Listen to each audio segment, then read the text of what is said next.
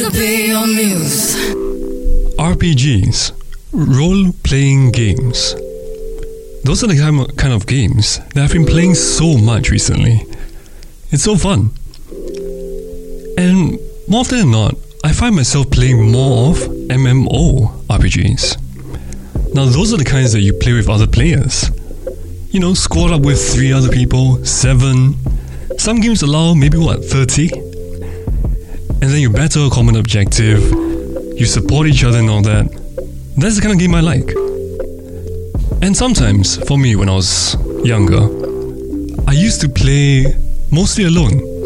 I didn't have the sort of energy, so to speak, to play constantly with a group and always speak to them, you know, keep the conversation going throughout the many hours I used to play.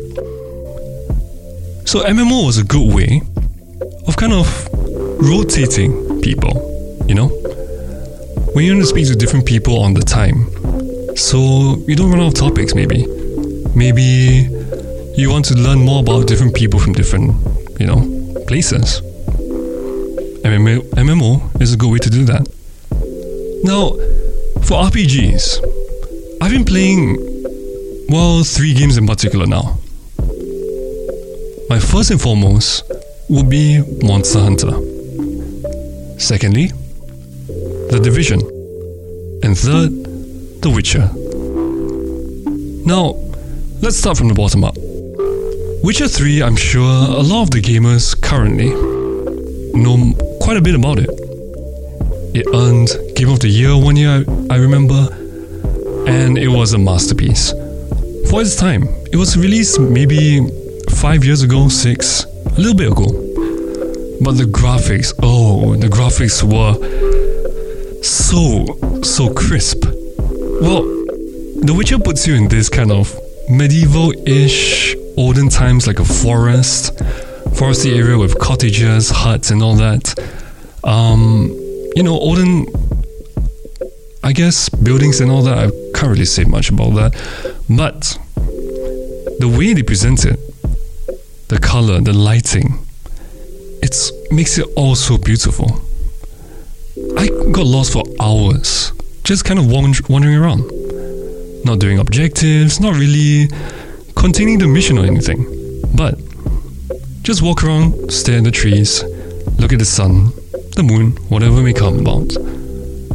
The basis of the game is that you go around killing, monsters. You play as a sort of hunter in a sense, where you go around hunting beasts for the villagers around you. Sort of like a mercenary. They pay you, you haggle the price, you try to get a little bit up, maybe 50 gold, give me a bit more, I'll hunt this monster for you. Pretty fun, and I'll give it a recommendation because you can get lost in it for so many hours, and it's a single player one. The Division. Now, this game taught me that people of all ages can play games.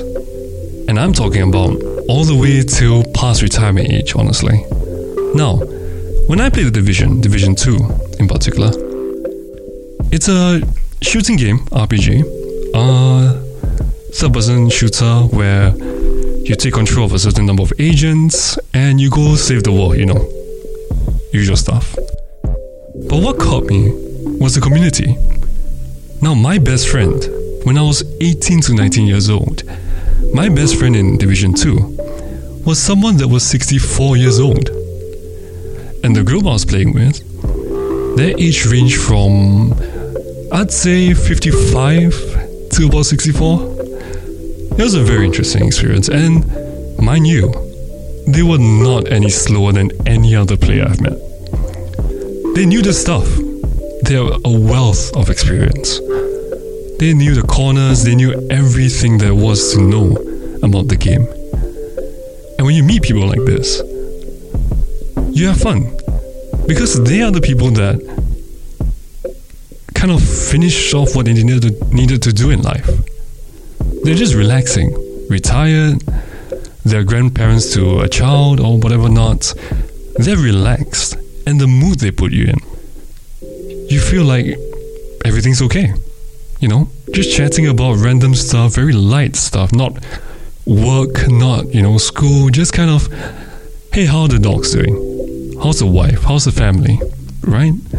Really chill stuff. And I played with them for maybe 2 years. And they just accepted me like part of the family really quickly. So that is one thing I wanted to add about these kind of games.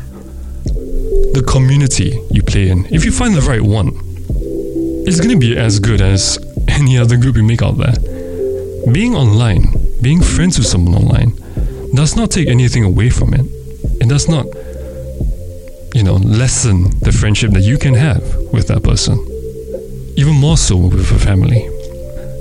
And number 1, my top favorite game right now, Monster Hunter. Now I've been playing 2 versions, Monster Hunter World and Monster Hunter Rise. Rise would be the latest one, I guess. Yeah. Now I got into it because I was thinking, let's try a new game. Let's try something that's out of my reach, right? And this is why I recommend the game for most of you as well. It's a fun twist. It's both halves. You want to get to know how to game in an easy way, and you get the hard side of getting beaten down in a game. Now, Monster Hunter Rise, as the name implies, basically means that you are playing as a hunter, that goes around killing monsters, and the story dictates that they have monsters that are terrorizing the farms, the lands, the people, the nation, all that stuff. And you have to go and kill them. But what did they give you to kill them? Now, Monster Hunter World has a good range of weapons, one for any kind. You like a slow, steady style, where you slowly make your way up to the monster and swing for a big hit? Or do you want something that's fast-paced, sticky? You stick to the monster wherever it runs, and trust me, the monsters will run about. Do you want something that can stick on to them? Do you want a support class? All that kind of stuff Monster Hunter has and more. So, why I say it's a good starter is because it's a pretty simple task for most beginner gamers.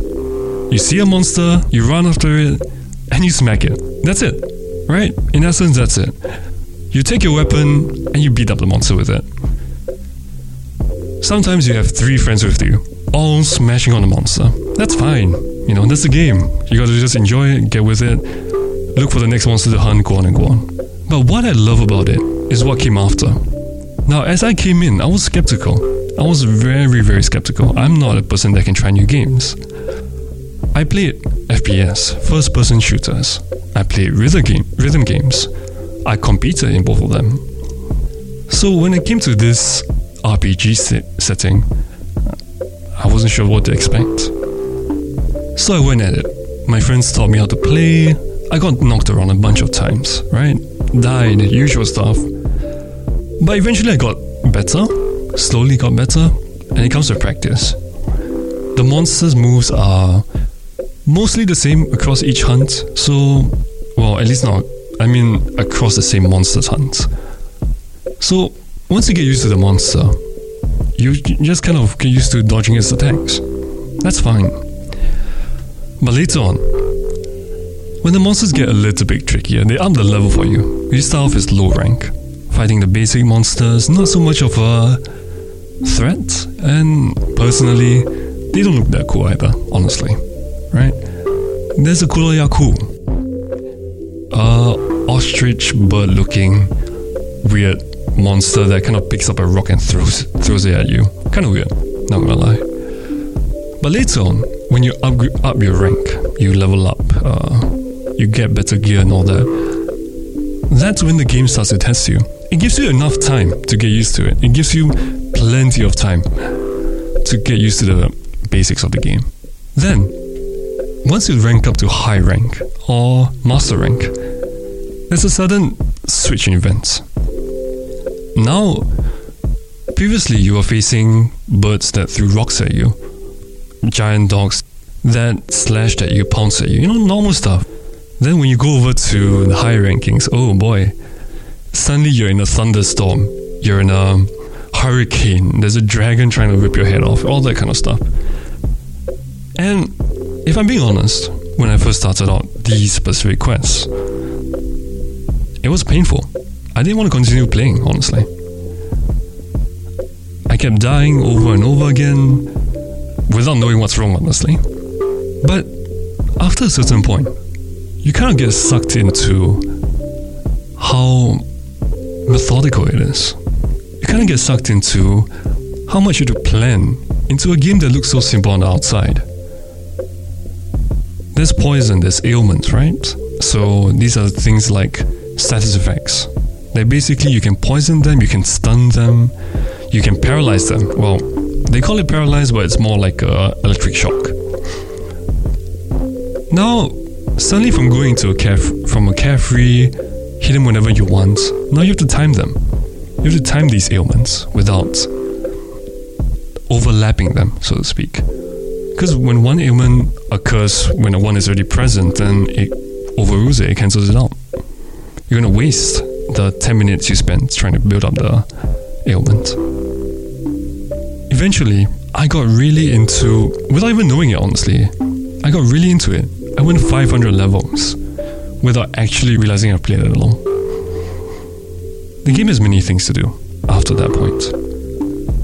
You have decorations, which are sort of little special augmented gems that you can fit into your armor to get your also perfect build.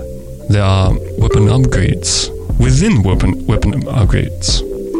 Armor upgrades where you can mix and match whatever the hell you want.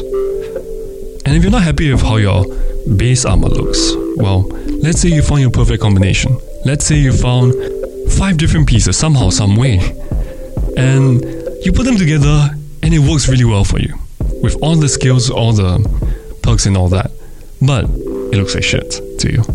Maybe it looks like shit, who knows. Then they add in layered armor. Now I know it's another grind altogether to get these armor pieces, but you get to overlay your character into how exactly you want it to look, which pieces you want in. And one of my favorite parts about the game, pellicles. Now for those out there, pellicles are small cats. Now, it might be funny bringing a pet or a cat into a monster hunting game, but these are really helpful little creatures. They're really, really cute as well. I named mine Malby, after the cat at the void deck I take care of a lot, Malby. And Malby helps me on all my journeys as well. He helps you stun, or rather it helps you stun. It helps you catch monsters, it helps you, gather materials and all that. And all the while, it sounds really cute.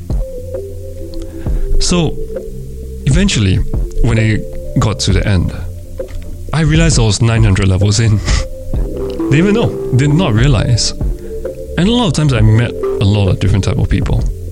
People from different countries, people with different play styles.